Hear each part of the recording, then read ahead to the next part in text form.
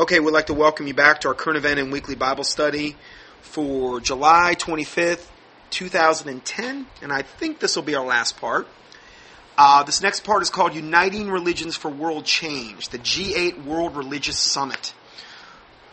Now, this is from Carl Tekacrib of Forcing Change, and he says, points to ponder about the Christian interfaith movement, meaning the movement within pseudo-false Christianity to join us with all religions of the world, which is what the Bible predicts will happen in the end times regarding one world religion, economic system. Number one, the interfaith approach is a rationally directionless. If all religions are equally valid or hold to some common level of spiritual authenticity, as the interfaith movement asserts, then all religions are ultimately baseless. Therefore, the non-believer can logically reject Christianity as a meaningless sect among many meaningless faiths. For by acknowledging another religion as a vehicle that proclaims the revelation of God, even tentatively the exclusive nature of God is revealed in the Bible, they can no longer be viewed as exclusively true. In other words, if you believe in other religions as equally valid on equal footing, you can't believe the exclusive nature of God revealed in the Bible is true. The door has now been opened to consider any other spiritual claim as legitimate, and to not accept these other claims would be to demonstrate an intolerant exclusivity. Now, what are some Bible verses we can look at regarding this? Isaiah 45:18. For thus saith the Lord that created the heavens, God himself that formed the earth and made it.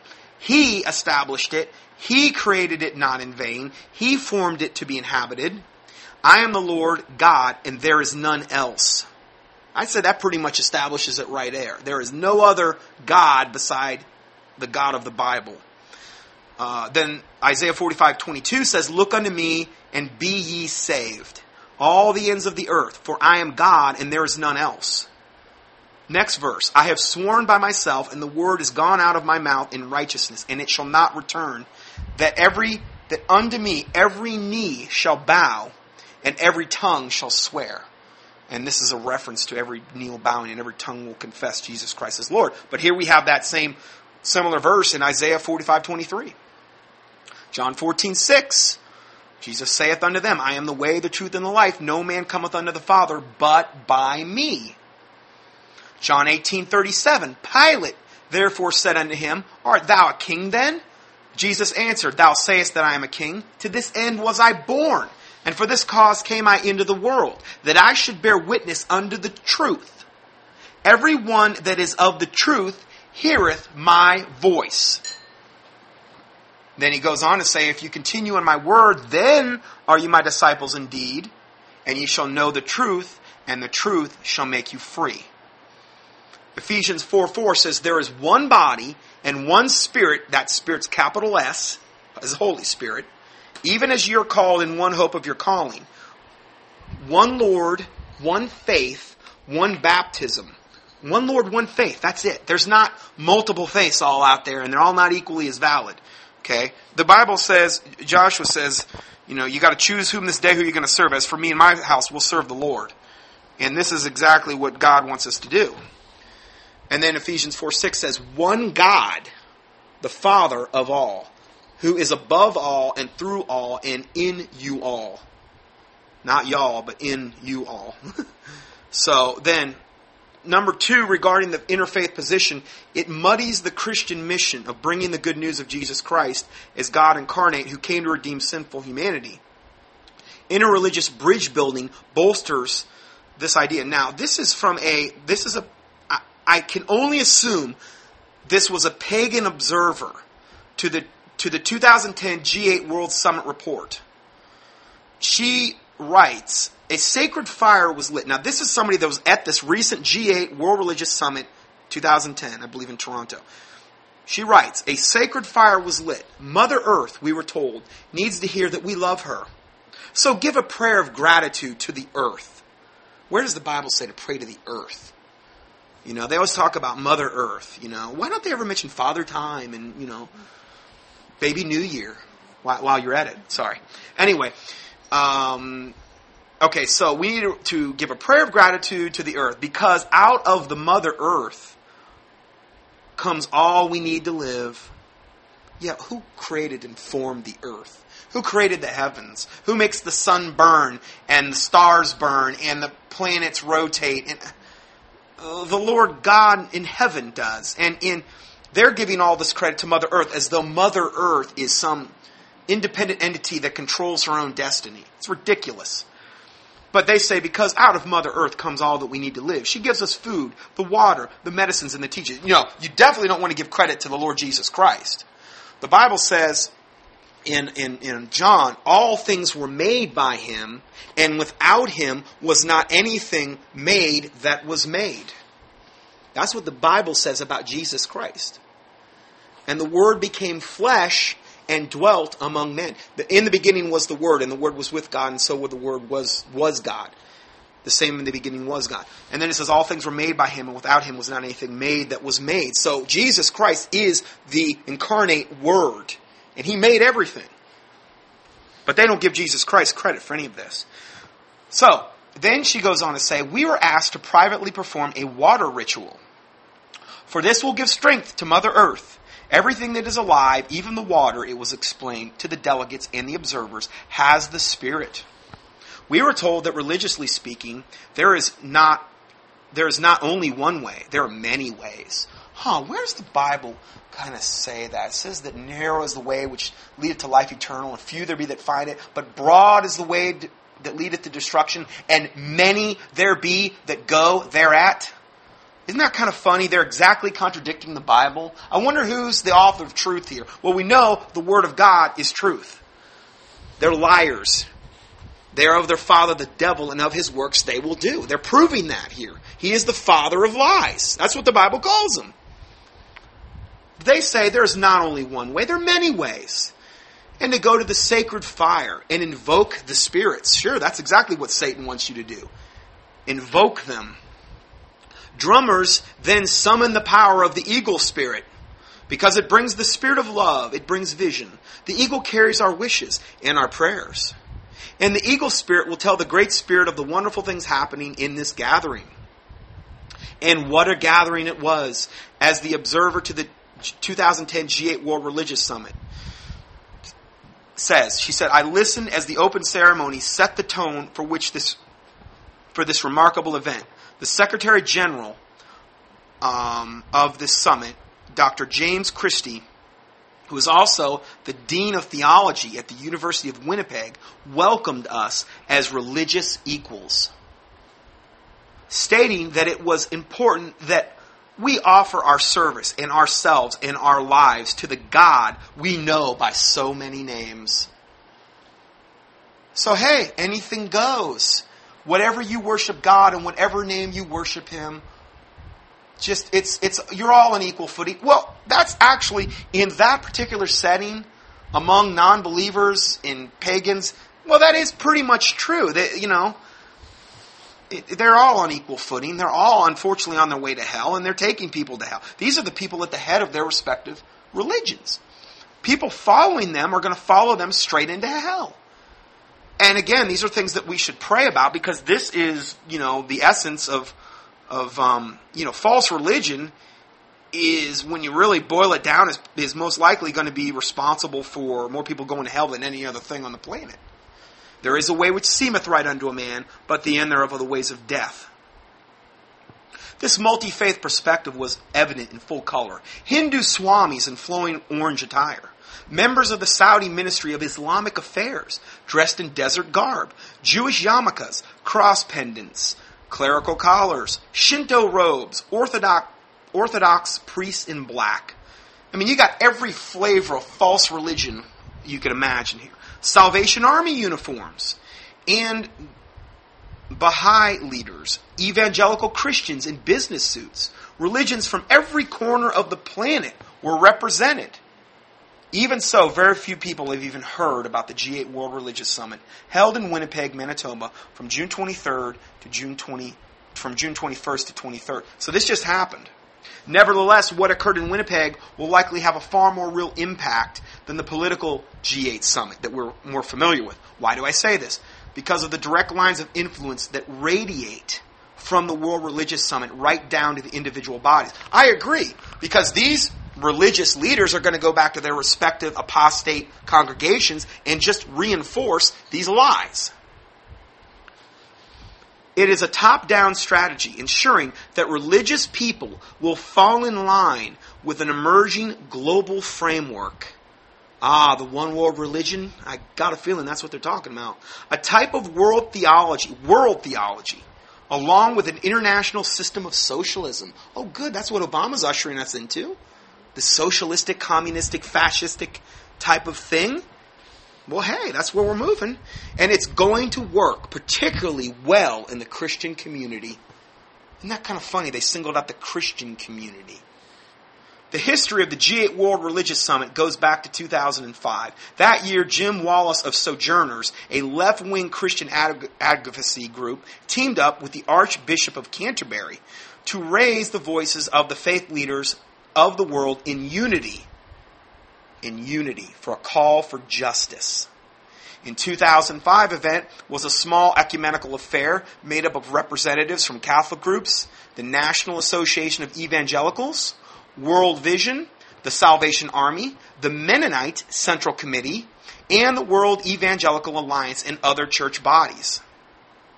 Guarantee you they're all 501c3 corporations if they're in America.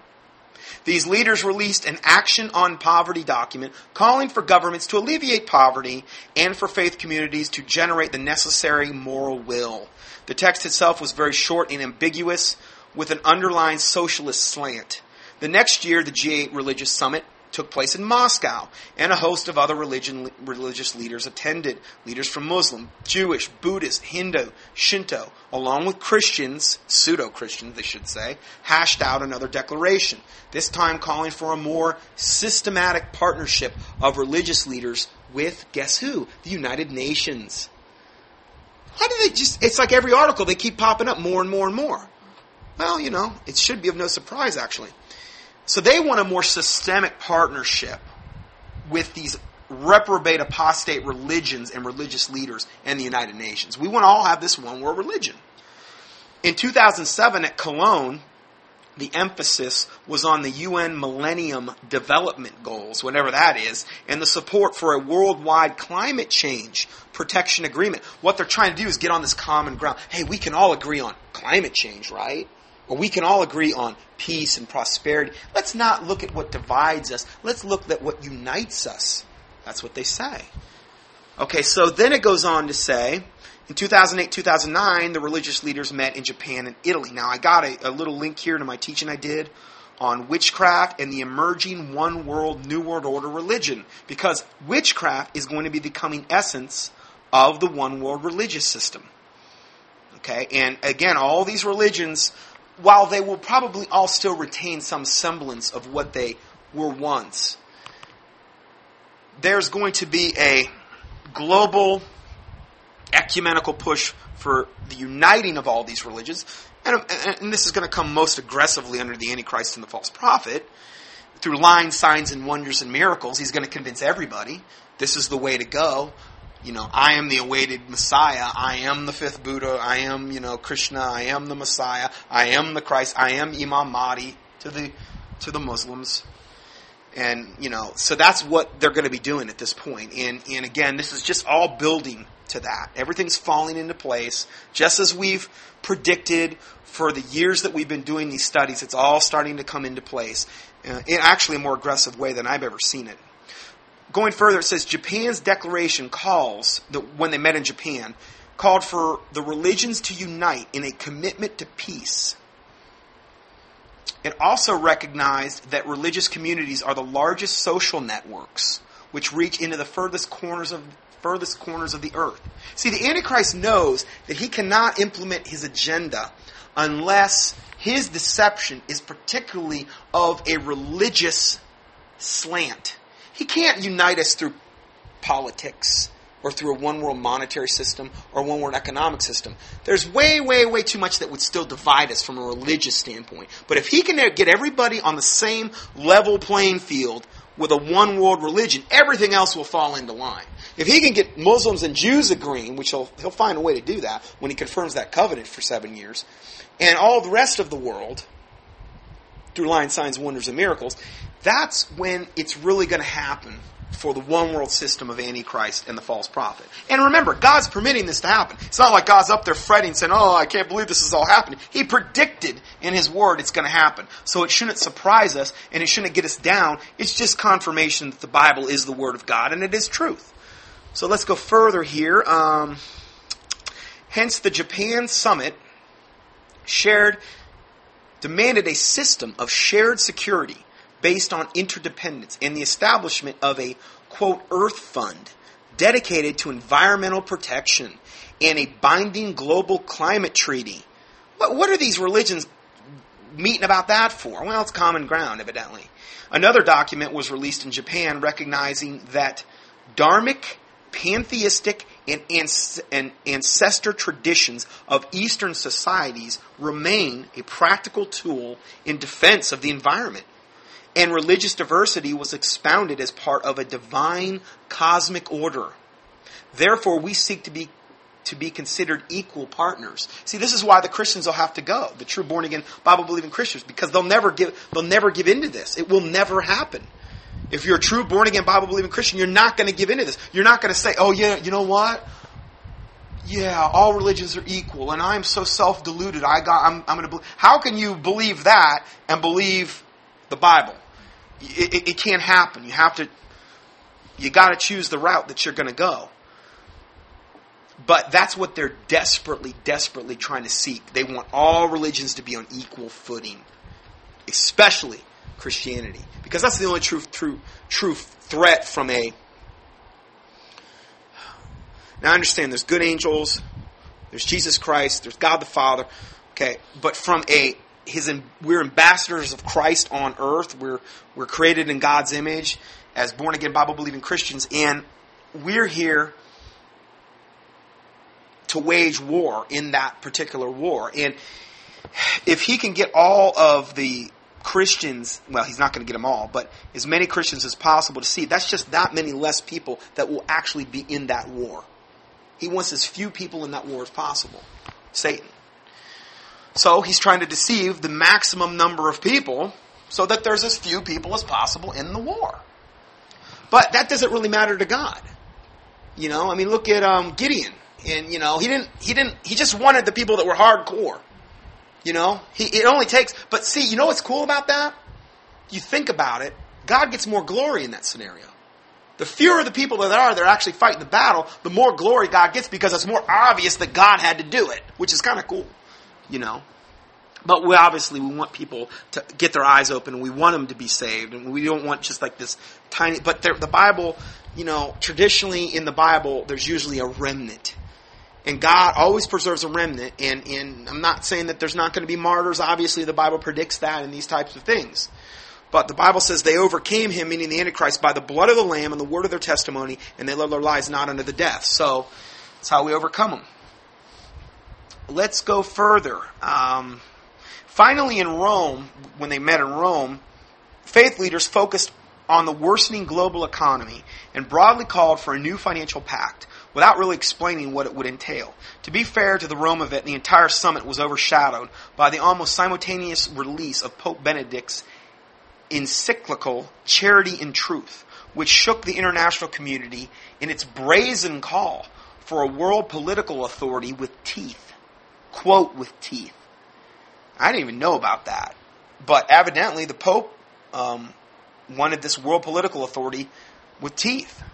What all this represents from the first event in 2005 until Winnipeg is the international move within pseudo-Christendom to politically unite with other faiths in one community. The motivator, social justice, world peace, care for the earth, and alleviating poverty. And who doesn't want peace and healthy environment and the poor raised above their poverty level? See, they're just trying to unite. This is exactly what Rick Warren's doing with his initiatives.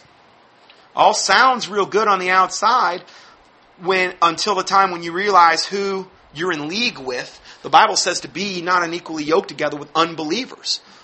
You know, for what communion hath Christ with Belial, which means the devil? So we don't want to do that. Okay, so now, when I was reading this, the Holy Spirit convicted me of what Maitreya said. So I went and I checked his newest newsletter, just hot off the presses, okay? And I just got the first thing that he wrote about this last month. And just compare this, what I'm going to read you, to what we just read about the G8 Religious Summit. Share International Magazine, July-August 2010. This article is entitled The Search for Peace by Maitreya, a.k.a. who I call Devil Betrayer. Through Benjamin Creme, meaning Benjamin Creme trans-channeled demonically Maitreya, and he wrote this. Okay, he wrote it on June 13th, 2010. Now remember the last statement. The motivator for the coming one world religion, world peace, care for the earth, alleviating poverty. Who doesn't want peace, a healthy environment, and the poor raised above poverty? Okay, what's Maitreya saying? Without a doubt, now this is Maitreya. Without a doubt, the most important achievement by humanity would be the ending of war. This achieved men's energies would be released to tackle the many other pressing problems which beset them today. The millions who starve needlessly in the world of plenty, the precarious ecological imbalance of the planet, the ever-widening gap between the developed rich and the developing poor nations, the growing incidence and fear of terrorism, even more sophisticated, the hardship and fear engendered by the economic collapse around the world. From our viewpoint, these problems are real and pressing and stem from one single condition: the separatism which sits like a heavy yoke on the shoulders of humanity and prevents all action in unity. The separatism. Isn't that what this G8 World Religious Summit was just about? Uniting humanity under one world religion? Well, that's what Maitreya is saying too. He would agree totally. The separatism which sits like a heavy yoke on the shoulders of humanity and prevents all action in unison. Why? Because we're all in these divided factions. Whether it be Christianity, Hinduism, Shintoism, whatever. We're divided. We need to come together as one. That's what they're saying. Ideology, rather than reason, still guides the minds and actions of governments whose decisions affect the lives of all. Today, the problem is increased by the reopening of the religious divide between Christianity and Islam. In a growing secular world, the fundamentalist adherents of both religions are more and more bellicose. And that's a word we all need to use a little bit more of, bellicose. I like that. Anyway, raising the temperature of confrontation to an ever more dangerous height. Now, how in God's green earth could he accuse the Christians of, he's basically putting the Christians on the same level as the Islamic people. Like we're attacking them or something. And, all that stuff in the Sudan and where Islam's going there and butchering all these people. And Islam's doing this and Islam's doing that. How could you possibly lump Christianity, even pseudo-Christianity, in with that? But because Maitreya hates Christianity so much, because he's of his father the devil, and of his works he will do, of the lusts he will do, he is always going to try to bring Christianity into these conversations to get us to question it, to degrade it, to just do anything he can to malign it. So he goes on to say, in particular, Islamic terrorism in complete contradiction to the teaching of the Prophet. No, it's not. He's a liar. Once again, Devil Betrayer lies right through Benjamin Creme's teeth because he's channeling him. Complete contradiction to the teaching of the Prophet Muhammad? No, it's not. Didn't Muhammad write the Quran? Well, what's the Quran say? The Quran says to slay the infidel. I saw they got, I went up on this website the other day, and it had this lady holding a gun, and she had a shirt on that said infidel. And then it had some Islamic phrase under it, like, come and get me, Mr. Islam guy, because I am an infidel. But anyway, because why does it say that? Why was she holding a gun? Because the Quran says that you are to slay the infidel. You are to kill, who is an infidel? A non-believer in Islam. Well, that's what the Quran says to kill. You got to kill him. Well, how dare he say this Islamic terrorism is in complete contradiction to the teaching of the Prophet Muhammad? What a liar. The Bible says that Islam Muslims are supposed to make jihad against the unbelievers, to the Jew first and then to the unbelievers of the Gentiles. What is jihad? Holy war. Kill them, lie to them, do whatever you have to do in order to advance Islam. So, he says, in complete contradiction to the teaching of the prophet, has brought a new dimension to the struggle for the peaceful world. How can this process be reversed? There is but one way to grapple with these problems, one which has never been tried, but at a stroke would ease the lot of countless of millions and bring a long last, true and lasting peace to a world in agony. So how are we all going to break out of all this agony that everybody's in worldwide? What is the only solution to what all our problems stem from, according to Devil Betrayer? Men must realize that they are not separate. Never were, never shall be. That they are part of a divine and seamless whole which enfolds us all, to which, in our own way, we give the name of God. So, in our own way, whatever we worship God as, that's okay for Him. Isn't that what they just said at that G8 Religious Summit? That there are many paths and that there's many names of God and there's... he's saying the same thing. Kind of funny. Anyway, men must realize that God is peace, is justice, is sharing and trust. Maitreya's task is to show men this truth and to remind them that at the core of their yearning lies the peace they all desire waiting to be made manifest. So that's the answer when he says, what would ease this lot of countless of millions and bring it long last, true and lasting peace in a world of agony? Maitreya. The Antichrist. What does Daniel 8:25 says? And through his policy, the Antichrist policy, shall he cause craft to prosper in his hand. Now, I believe this is in reference to witchcraft, because it is called the craft. You can go by witchcraft manuals. They're called the craft. You can talk a witch. I'm involved in the craft. He shall cause craft to prosper in his hand. He shall magnify himself in his heart. This is the Antichrist. And by peace shall destroy many. Did you know that? He's going to destroy many by peace. What has Devil Betrayer been saying for years? He's going to come as a man of peace. Wow. And the Bible says right here in Daniel 8:28, the mark of the Antichrist, he's going to come talking peace. Great swelling words of vanity. Peace. But the Bible says by peace, he's going to destroy many. He's going to come as a guy with all the answers. He's got it all figured out on every level.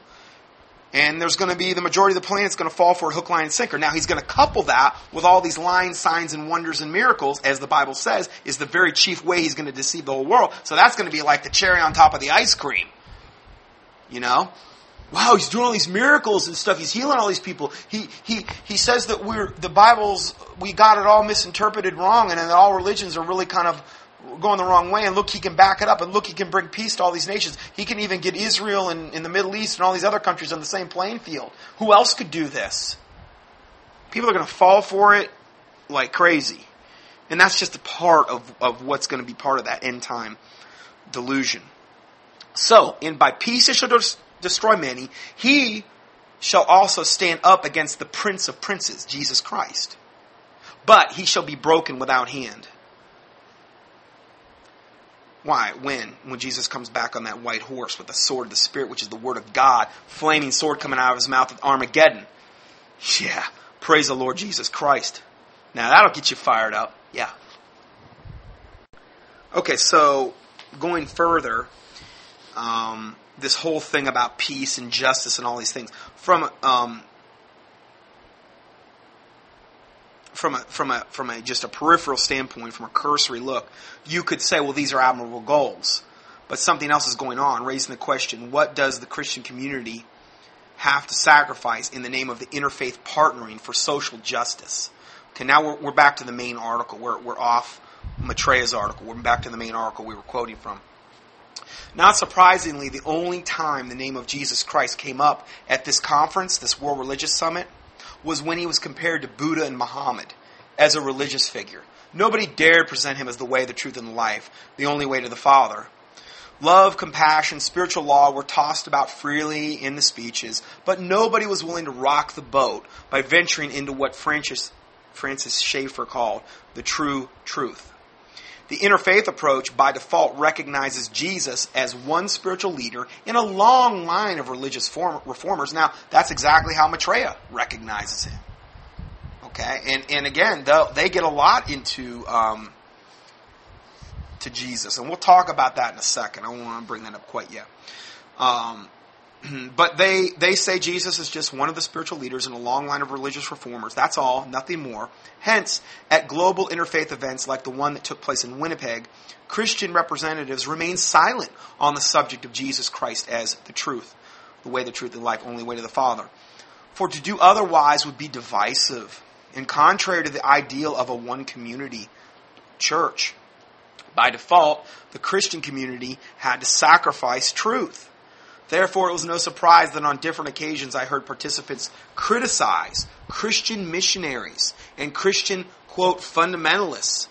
The representative of the Pacific Council of Churches told us that everything is interconnected and that we need to revisit the ancient pagan religions and myths, those ancient ways that were deliberately pushed aside by these terrible Christian missionaries, in order to understand and appreciate the interdependence of all religions. Well, I tell you, if this doesn't show you the becoming one with religion, I don't know what will. Another speaker explained that it was time to put aside the past dogmas of traditional faiths, and that the litmus test for all religions in this global era was interdependence and transcendent spirituality. Give me a break. Religions, we were repeatedly told, need to unify if the planet is to survive. See, Mother Gaia is going to be grieved if we don't. That's what they're basically saying. Now, you can subscribe to his newsletter. I gave you a link there. It's www.forcingchange.org is the man that wrote that article. Next article is by Warren Smith. Quantum spirituality has entered the church through Christian leaders. Leonard Sweet is definitely one of the point men for today's emerging postmodern purpose-driven church movement, as Rick Warren has aligned himself with Leonard Sweet. It is important to remember that Sweet has described the former and present New Age figures as heroes and role models. And this is who Rick Warren's yoked himself up with. Leonard Sweet has openly acknowledged that his quantum new cell theory understanding of the New Light leadership was formulated with the help of veteran New Age leader David Spangler. When I saw that, I said, oh my word. David Spangler, let me just read this to you. The teachings of Alice Bailey, Benjamin Creme, and David Spangler, along with numerous other influential New Age writers, state that we are about to undergo a mass planetary initiation, a Luciferic initiation, that will usher us into the New Age. This is the age of Aquarius. And this is who Rick Warren is essentially aligning himself with.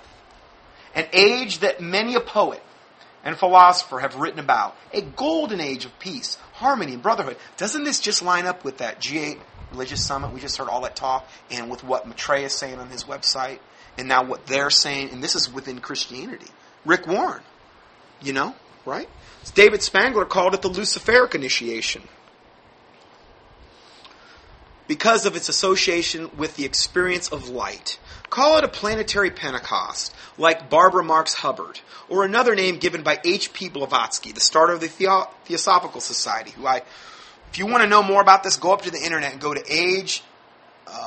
Aquarius, Age of Evil, the documentary that just came out by Keith Truth. And they interview me several places. It is not because they interview me, but it is the best explanation of this subject that I've ever seen. It's a little bit technical in some parts, but it's an incredible explanation on this. It's pretty long, but it's well worth your time if you're unfamiliar with what we're talking about here. I talk primarily a lot about Maitreya in the interviews, but there's a lot of other experts there, Constance Cumby and Chris White and other people that they talk to. They give a lot of quotes from H.P. Blavatsky and Alice Bailey and Maitreya and these types of people to verify what we're saying here. Okay, going back to this, it says, once one experiences this new light, they are changed with a new set of views and values that encompasses their whole life. It will be political, spiritual, or by education. You have to understand that this Luciferic initiation is something that is very real. It is, if you experience this, if you embrace this, it's literally like you saying, "Come into me, demons." You will be changed, and they will give you a sense of euphoria. And a sense of peace, a false sense of peace and euphoria. At least that'll be the way it is initially. Then as Satan really starts to bear his fangs like he always will, you'll realize you got yourself into something that you should have never gone into. But many times it'll be too late at that point. But understand that this isn't just something that's some head decision. This is something that is demonic. This is something where when people embrace this, and I don't know if this will have to do with the Day of Declaration that Maitreya talks about, where everybody worldwide will supposedly hear his voice telepathically and will receive whatever he's going to say, and that there will be different things up in the skies representing different religions, holographic images and things of this nature that they say. They can do that through Project Bluebeam. I'm sure it'll be a combination of that and demonic things. What if there's, at the same time, a mass UFO appearance over the world? I mean, there's so many UFO sightings right now. They had to shut an airport down in Japan the other day, and then it happened again a week later. Or was it China? Japan or China? I'm sorry. But, they're getting more and more and more flagrant with the UFO sightings. Well, are you telling me nothing is going to ever come of any of that? Maitreya says that when he makes his appearance with the Ascended Masters, that part of that is going to be the UFOs are going to come, and they're going to act as though they have command over these fleets. And, the deception that's coming is unlike anything this world has ever known. Let's go further here. So, the teachings of these devils saying that we're going to undergo a mass planetary initiation that will usher us into the new age. This Luciferic initiation. If men look for the Christ who left his disciples centuries ago, they will fail to recognize the Christ who is in the process of returning. Who said that? Alice Bailey. How did she get that word? She got it through trans-channeling, through Dijwal Cool. Doesn't he sound like a rap star, Dijwal Cool? Or some guy that started his own line like Grey Poupon Mustard? I don't know. Anyway, that's how she channeled it. And that's from the Reappearance of the Christ, Chapter 3, World Expectancy. And I give you all the references here for that. So, if men look for the Christ who left his disciples a century ago, they will fail to recognize. So in other words, it's going to be a different Christ. She's saying it right there. It's going to be another Christ. Well, Jesus Christ said himself, if they say to you, here is Christ or there is Christ, go not there. There will be many antichrists in the end times. There's only going to be one antichrist, capital A, but there's going to be many antichrists. So again, what's funny is so much of the time these New Age writings confirm the warnings in the Bible. They confirm it to a T. Benjamin Creme, who is the voice of the proclamation of the supposed new Christ, Maitreya, says that Master Jesus is going to come back with Maitreya to reform the Christian churches. Oh, Master Jesus. Did you know I did a teaching on that? It's called Deception Afoot, Maitreya and Master Jesus. Did you know that the Islamic people are fully expecting when Imam Mahdi, who Maitreya says he's going to be, when he comes back, he's going to come back with Jesus? They talk about Jesus in the Quran. And they don't talk about him in a derogatory term. They don't put him on the level of Imam Mahdi. Okay, or the 12th Imam, as they refer to him as. Who is that? Their awaited Savior. But they say Jesus is coming back with him. He's going to be subservient. Well, that's what Maitreya says. Maitreya says that the Jesus that came here 2,000 years ago and died on the cross, the only way he got the power to do what he did is because Maitreya, when he got baptized by John the Baptist, Maitreya came down and overshadowed him and actually gave him the ability then at that point to perform all the miracles that he performed. That's the only reason Jesus was able to do what he did. That's what Maitreya teaches. He overshadowed him. He's the only reason. They said that's when his ministry began. In other words, what they're basically saying is that when the Holy Spirit in the form of a dove came down upon Jesus, the Bible says that he had the Holy Spirit without measure, Jesus Christ. Well, they're saying that Holy Spirit was Maitreya. And that he dominated the age of Pisces, and now we've got to go into the age of Aquarius, and Master Jesus is going to come back with Maitreya and be subservient to him. And guess who he's going to be in charge of? Uniting the Christian faith. If you haven't heard this teaching I did on Maitreya and Master Jesus, you need to listen to it, because that's going to be one of the main deceptions that is thrust upon the Christian church, right there. I was just talking a little bit about this whole Master Jesus deception. And we look at all these long-haired pictures of this Jesus that's commonly portrayed in the church. These images were first portrayed to the masses hundreds of years ago by the Catholic Church, I believe through Michelangelo primarily, and is now promoted by the New Age movement as well. This Jesus that they're portraying always has long hair and many times has a halo over its head. The halo is represented as a pagan symbol. It's an Egyptian sun disk. It has nothing to do with anything good in the Bible. Okay? This Jesus also doesn't line up with the Word of God from 1 Corinthians 11:14 that says, "Doth not nature itself teach you that if a man have long hair, it is a shame unto him?" The New Age site of reads Sananda Emmanuel, which is actually going to be his name, or Master Jesus. Sananda Emmanuel plays the role of Jesus in the astral realm and near-death experiences. He is one of the one Michelangelo painted a portrait of that the churches then accepted as a picture of Jesus. Most churches today have pictures of the Sananda hanging in them somewhere. Most believers correlate the picture of Jesus that they see as a real Jesus, when it is really the Sananda Emmanuel who will come to earth with Maitreya playing Jesus, the Son of God. A very good deception. The church was groomed for this one hundreds of years ago. You see how far back these deceptions go? And guess what? The Shroud of Turin looks kind of like that too. It's a long-haired guy. I've totally debunked the Shroud of Turin. It cannot be from so many different biblical angles, and we don't have time to get into that today. But I did a whole teaching on that. Just go up to YouTube and key in Scott Johnson and Turin, or Shroud. You'll find it.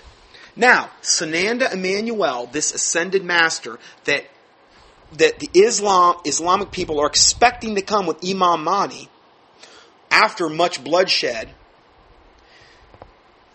claims and admits that Sanat Kumara, who is another ascended master, is his father. Who is Sanat Kumara in the ascended master? It's another name for Satan. Sanat. All you got to do is juxtapose a couple words there and you got Satan. It's kind of funny. Kind of like Saturn, which is also representative of Satan. Saturn, the sixth planet from the sun.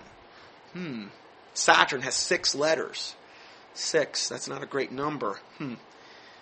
Saturn, which is actually symbolic of Satan.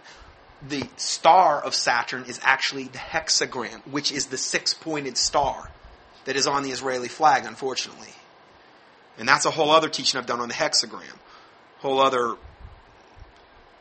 thing. Now, this is from Wikipedia. The Master Jesus is Jesus as conceived by this is what is commonly known, but Master Jesus is the Jesus as conceived by the metaphysical system of Theosophy.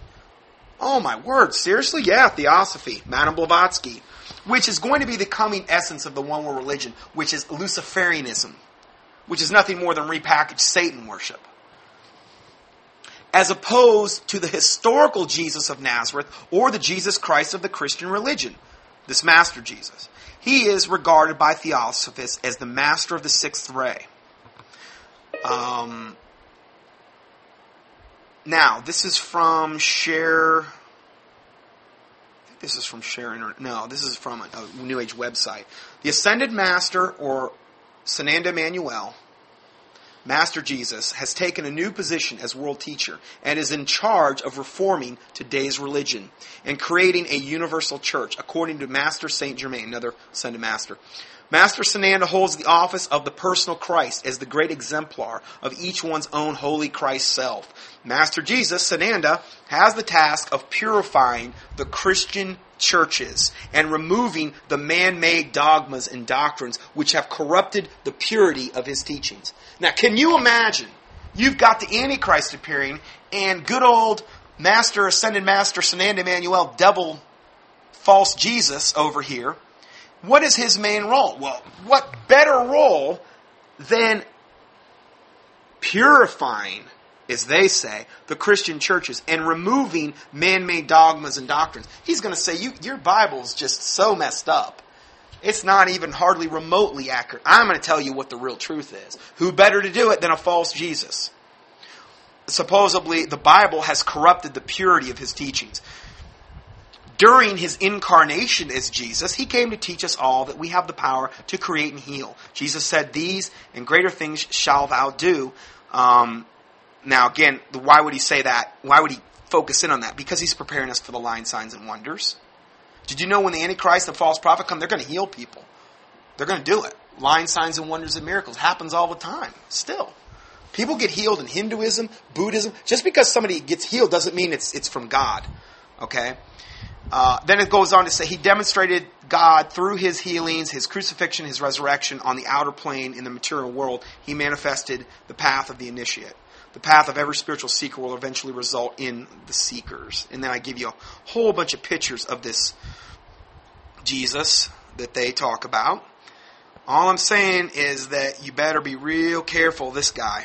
Now, here's straight from Share International, the horse's mouth. What do they say about this subject? Maitreya will be aided by the Master Jesus when he appears, who is predicted to soon take control of what? The Roman Catholic Church. Imagine that. And what if he's going to be the next pope? I don't know. And lead Christianity to accept Maitreya as the Christ returned. Wow. So he's going to be the guy pointing to Maitreya. This guy that looks exactly like all those pictures Michelangelo and the Catholic Church gave us. The disciple Jesus, who is now Master Jesus, why they call him that? Because he's the disciple of Maitreya. That's what they say. He was born in Palestine as a third-degree initiate. The 5 major initiations which take one to liberation have their symbolic enactment in life, have their symbolic enactment in the life of Jesus. That is what makes the gospel story is really all about. In other words, we got it all wrong. It is a very ancient story and has been presented to mankind again and again in different forms, long before the time of Jesus, which is the whole zeitgeist thing, which I don't have time to get in today, and that's garbage too. He was and still is a disciple of the Christ, Lord, I don't like to call him Lord, but Maitreya, and made the great sacrifice of giving up his body for the use of Maitreya. By the occult process of overshadowing, the Christ, or Maitreya, took over and worked through the body of Jesus from baptism onward. In his next incarnation as Apollonius of Tyranna, Jesus became a master. He lives now in a Syrian body that is close to some 600 years old and has his base in Rome. He's already in Rome, they say, waiting. He has, in the last 2,000 years, worked in closest relation to the Christ, saving his time and energy where possible, and has a special work to do with the Christian churches. I bet he does. He is one of the masters who will very shortly return to the outer work of the world, taking over the throne of St. Peter in Rome. It sounds to me like he's going to be the next pope. Now, granted, we're dealing with liars here, so I don't know how this is going to play out. But that's what they're saying. Then he goes on to say he will seek to transform the Christian churches insofar as they are flexible enough to respond correctly to the new reality which the return of the Christ and the Masters will create. Whereas the Bible says to seek ye the old past, wherein is wisdom, but everything's going to be new. And you see a lot of that in the church. So anyway, I just wanted to touch on that. It's a very important subject, and I think it's going to really hoodwink a lot of people regarding that. So let's go further here. Okay, so this is a quote by Alice Bailey from Externalization of the Hierarchy, Lucius Publishing, which stands for Lucifer Publishing, 1957. So this reform we're talking about means change. When you look at mysticism now taking place inside the church, along with the practices of other religions being added, one cannot also think about this prophecy of Alice Bailey, which says, quote, "This church will be nurtured into activity by the Christ Maitreya, and his disciples when the outpouring of the Christ principle, which is the true second coming, has been accomplished. So when Maitreya or the Antichrist makes his big debut, they're saying that's the true second coming. The Christian church, in its many branches, can serve as a nucleus through which world illumination may be accomplished. The Christian church? Yeah, the false apostate one we just looked at. They're going to be the ones that serve as the nucleus through which world illumination may be accomplished. The church, as a teaching factor, should take the great basic doctrines and shattering old forms in which they are expressed and held, meaning like the Bible, and show their true and inner spiritual significance. This is interesting. Teachers must be trained. This is Alice Bailey. Bible knowledge must be spread, but it's got to be a false interpretation of the Bible. The sacraments must be mystically interpreted. Now that's very much within the realm of the Catholic Church. The sacraments must be mystically interpreted, and the power of the church to heal must be demonstrated. Isn't that weird? Quote by Alice Bailey. But that healing is going to be part of the lying signs and wonders of the Antichrist and false prophet. Additionally, Leonard Sweet describes mystical New Age priest Pierre Teilhard de Chardin as the 20th century's Christianity's major voice. And while Sweet's almost in-your-face New Age sympathies are there for all to see, Rick Warren and other Christian figures continue to hold him in high esteem. But it's just business as usual, as Warren's apologist tells us, that doctrinally, theologically, Leonard Sweet is about as Christian as anyone can get. That's what they're saying about this guy. Now, I give you two links. One I did on Rick Warren. It's called Rick Warren Leading Apostate Christianity Straight to Hell. I know it's a nice, light, fluffy title. And then I do another one, Rick Warren and Rupert Murdoch, Saddleback's most infamous member. Saddleback is where Rick Warren has his church. Did you know Rupert Murdoch was one of the most evil men on the planet? That's his church, Rick Warren's. Anyway, going further, while appearing to be somewhat of a 21st century Renaissance man who leaves everybody in the wake of his postmodern intellect, Leonard Sweet's scientific postmodern, quantum, New Age view on things raises some critical questions, particularly in regard to his association with Rick Warren. If Warren, Sweet, and other Christian leaders continue to move the church towards this new spirituality, how will it ultimately play out? Will we see Warren, Schuller, Sweet, McLaren, and other New Age leaders signing a mutual accord someday, affirming that God is in everything? Well, that's pantheism. What will the proclamation be based on new scientific findings from quantum physics? Will they explain that Pierre Teilhard de Chardin and the God of Neil Donald Walsh and William Young had it right? That this subatomic reality is that God is in every atom, that God really is, scientifically speaking, in everyone and everything. Proverbs 13:20 says, "He that walketh with wise men shall be wise, but a companion of fools shall be destroyed." If ever there was a companion of fools, if you're yoking up with this, saying you're going to be destroyed. But he that walketh with wise men shall be wise. Romans 1:21, because that when they knew God, they glorified him not as God, neither were thankful, but became vain in their imaginations, and their foolish heart was darkened. Professing themselves to be wise, they became fools. That's exactly what we're talking about here. But what about the inevitable reaction that will come from those referred to by Rick Warren as fundamentalists when they accuse Warren of flip-flopping? Will Warren defend his new worldwide view by repeating what he said at the Saddleback Civil Forum? He says, quote, "Sometimes flip-flopping is smart because you actually have decided a better position based on knowledge that you didn't have," end of quote. Well, the Bible says in James 1:8 that a double-minded man is unstable in all his ways.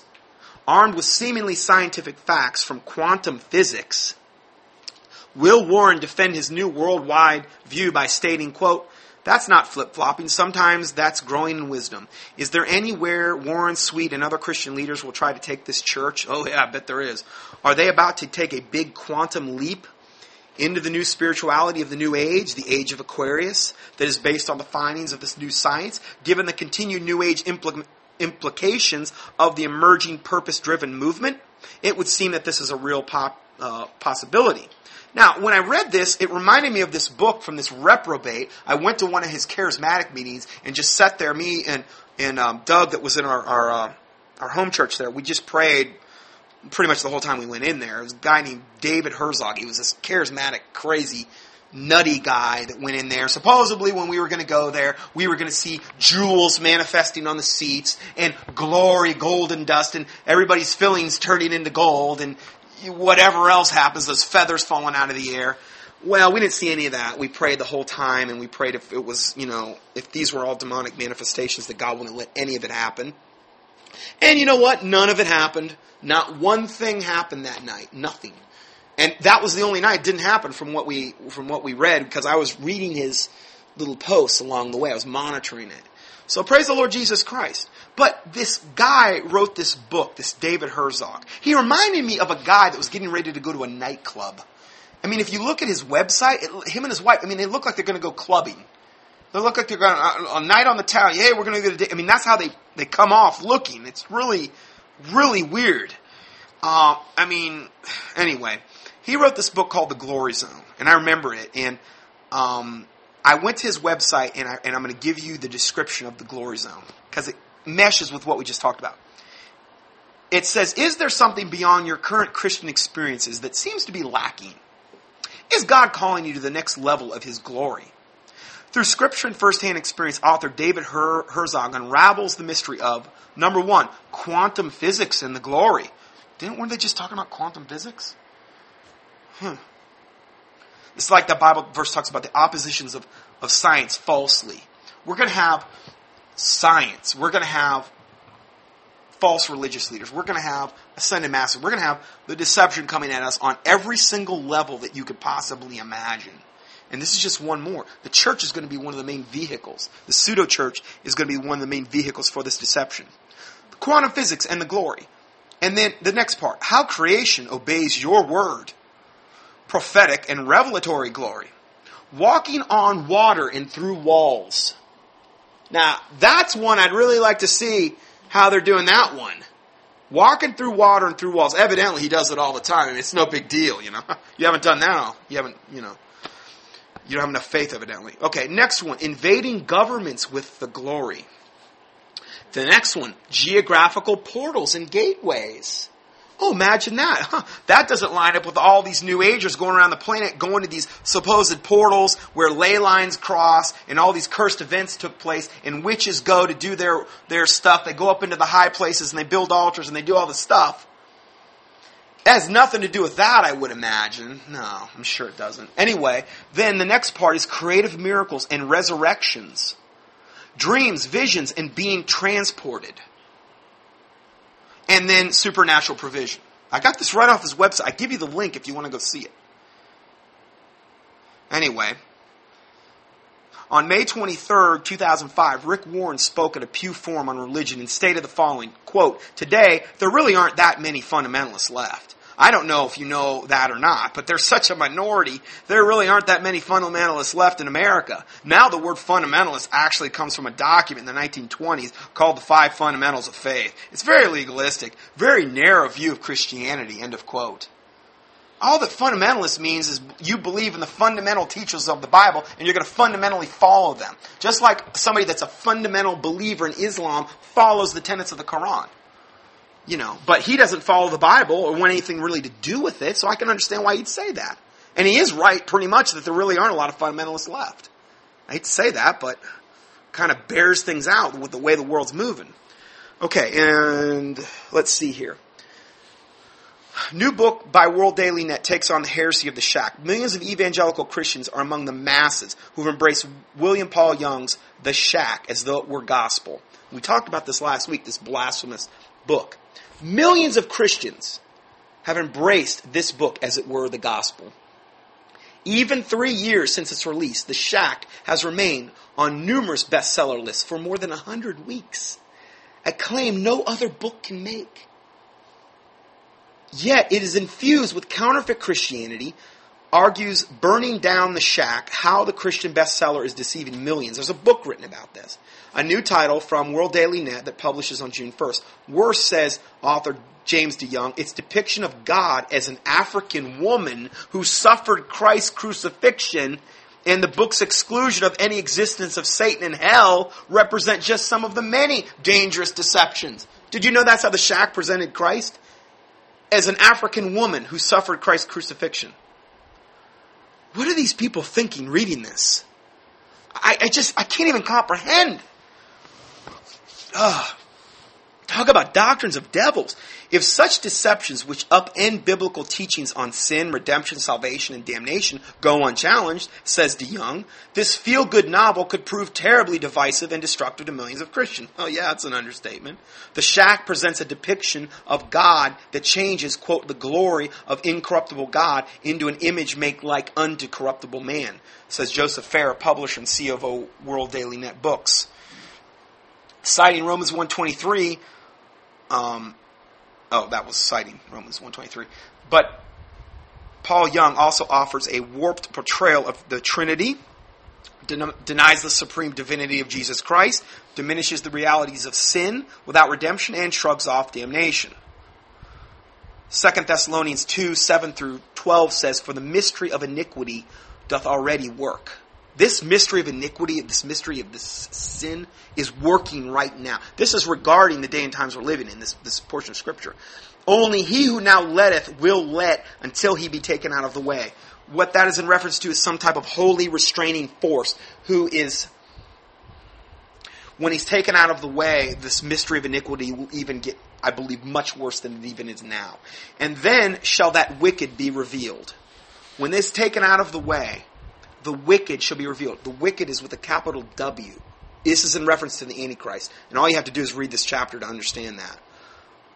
The wicked will be revealed, whom the Lord shall consume with the spirit of his mouth, the sword of the Spirit, which is going to come out of his mouth when he comes back on that white horse, faithful and true, the King of kings and Lord of lords. That sword of the Spirit is going to come out of his mouth and consume that devil, and shall destroy with the brightness of his coming. Whew. Yeah, praise the Lord. Even him whose coming is after the working of Satan, with all power, signs and lying wonders. That's what we just talked about. Yeah, he's going to come with all power, signs and lying wonders. But remember, God's letting him do it. With all deceivableness of unrighteousness in them that perish.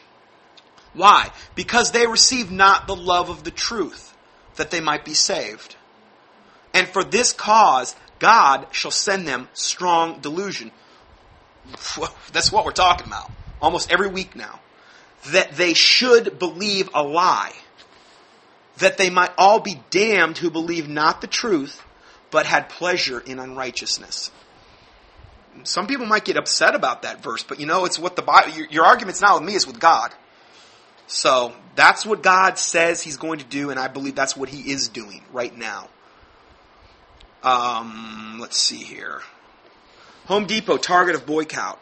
Sponsorship of gay pride festivals has gotten a major U.S. retailer in hot water with the American Family Association. So much so that prominent pro-family group is asking its supporters to boycott the retailer. For several years, the Home Depot has given its financial and corporate support to open displays of homosexual activism on main streets in American towns, and it says it will continue to do so. Here's a quote by company spokesman Stephen Holmes. At the end of the day here, we're not going to forbid our associates to be involved in these gay pride festivals in any way. Rejecting several requests by AFA to remain neutral in the cultural war, Home Depot, which is no better than Frito-Lay or Pepsi or a lot of these other organizations that do the exact same thing, has chosen to sponsor and participate in numerous gay pride parades and festivals. The most grievous is the Home Depot's deliberately exposing small children to lascivious displays of sexual conduct by homosexuals and cross-dressers, which are common occurrences at these events. Yeah, bring the little kids. Bring your children. How sickening. The goal of every homosexual organization supported by the Home Depot is to get homosexual marriage legalized. Boycott the Home Depot, I believe, .com. Boycotthehomedepot.com. I give you a link here. Provides just a glimpse of how broad its support for the homosexual movement is. The Home Depot says it is committed to the furthering of the homosexual agenda. Do you have a question? Okay, so you can see this for yourself. There's photos at boycotthehomedepot.com taken during recent homosexual events sponsored by Home Depot. And they show children being encouraged to visit gay sex websites. Children! Employees using property to push gay marriage, and Home Depot employees riding and marching in homosexual parades. take action. You can sign this boycott. Don't go there. That's what I do. Don't go there. But there's boycottthehomedepot.com. Call your local store manager. There's a number. There's a little link here you can click to find the local store manager. And print this paper petition and distribute it at your Sunday school or church. But if you go to a 501c3 corporate church, they may not like that because you're getting into some hot water there.